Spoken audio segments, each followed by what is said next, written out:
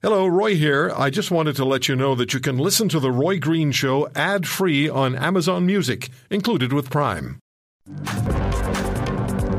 We're going to be talking about the study that was done at McMaster University, which shows and suggests very strongly it's a 2-year review by researchers at McMaster of COVID-19 in schools and daycares. It's shown that schools and daycares were not a source of significant virus transmission when infection prevention and control measures were engaged. Oh my! What's the prescription for phone failure, Dr. Rau? What's the prescription? What would you? Because it's turning into an infectious disease here. Well, I succeeded. What's that? At least I succeeded. You did succeed. Thank you very much for playing ball with us and changing the time of our interview. So I was just saying that a 2-year review by researchers at McMaster University of COVID-19 in schools and daycares has shown schools and daycares were not a source of significant virus transmission when infection prevention and control measures were engaged. And this was a study that was published on Thursday in the Lancet Child and Adolescent Health and included more than 34,000 references in childcare settings in schools worldwide. You were with us, infectious diseases specialist at Halton Healthcare in Ontario, assistant professor of medicine at the University of Toronto. You repeatedly told us during the pandemic, and you wrote op-eds on it, that just closing the schools is not the answer. They should have listened. I know there's an I told you so side to this, but I want to reflect a bit on what made people do this. And the other thing I wanted to reflect on is, are we going to do the same thing again with the next one, say an influenza pandemic? So looking back at the rationale, it was about trying to stop the virus transmission. And the argument went that, wow, if kids are the vector of this virus, even if they're not sickened by it, but if they are spreading this virus, if we close schools, we are going to somehow stop the circulation of the virus. And by stopping the circulation of the virus, we'll have fewer cases in adults and elder adults, which in turn will protect the healthcare system from strain. That's very, very indirect as a way to solve a problem. And it's what Jay Bhattacharya has called trickle-down epidemiology, jokingly. But there's an element of truth to it. We were very indirectly putting kids on the altar of sacrifice to try and stop the circulation of the virus amongst a more vulnerable other population, to provide this indirect benefit. The problem with the strategy is that the collateral damage to these kids is phenomenal and it's long lasting. And you have kids in their formative years who are teenagers who are trying to finish high school and who are already potentially vulnerable to being disengaged, with the attention deficit disorder, trouble focusing. And then you create a situation where they can't attend school in person and they fall off Zoom as their parents are engaged also working on Zoom, and they can't really hold their hand and get them back onto their computer. And then the consequences are quite huge after the dust settles from the pandemic. Some kids last and others lose interest and have their math scores fall backwards or their achievements fall backwards, and they never recover it. You don't get a retake with parenting. They don't get to retake grade 10, 11, 12, say, just as an example. I'm not even discussing other sociological consequences, having poor people unable to go to work because their kids can't go to school. School doubles as daycare for some people to some degree. So all of those things do not get taken back. And those are the things that really worried me through COVID, that we were doing something for a group of people, being namely kids, provide an indirect benefit to another group, and also to maintain healthcare capacity, which could have been solved by just improving healthcare capacity. I think after the vaccine was available, it's even more amazing that we had school closures, because we had a population that was protected by the vaccination from severe disease, even if it didn't stop transmission of the virus.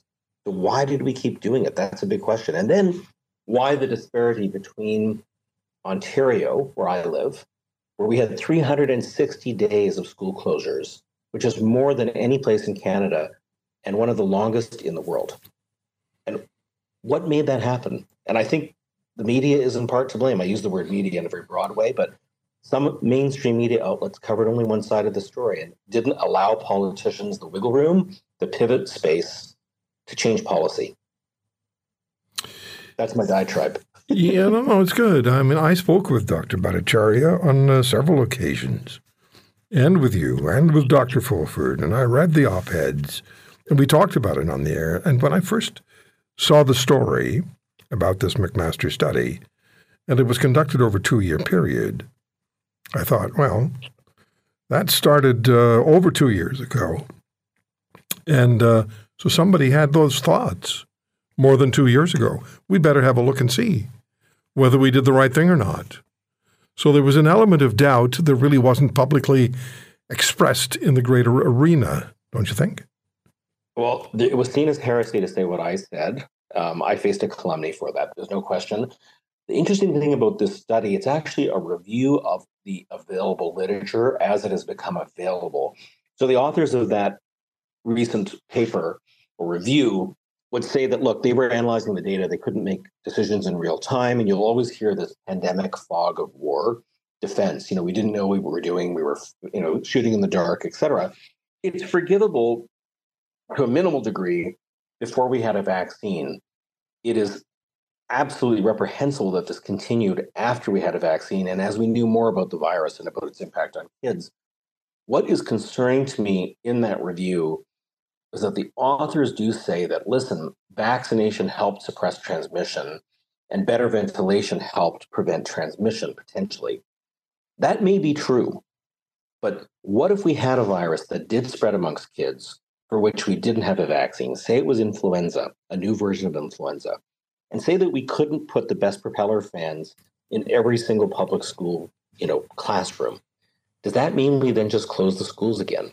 And my answer is, I don't think we should. I think this should be like an essential service. I mean, if you keep liquor stores open and you keep all the Amazon warehouses open and Uber Eats keeps coming and grocery stores are open, you're not completely shutting those things down.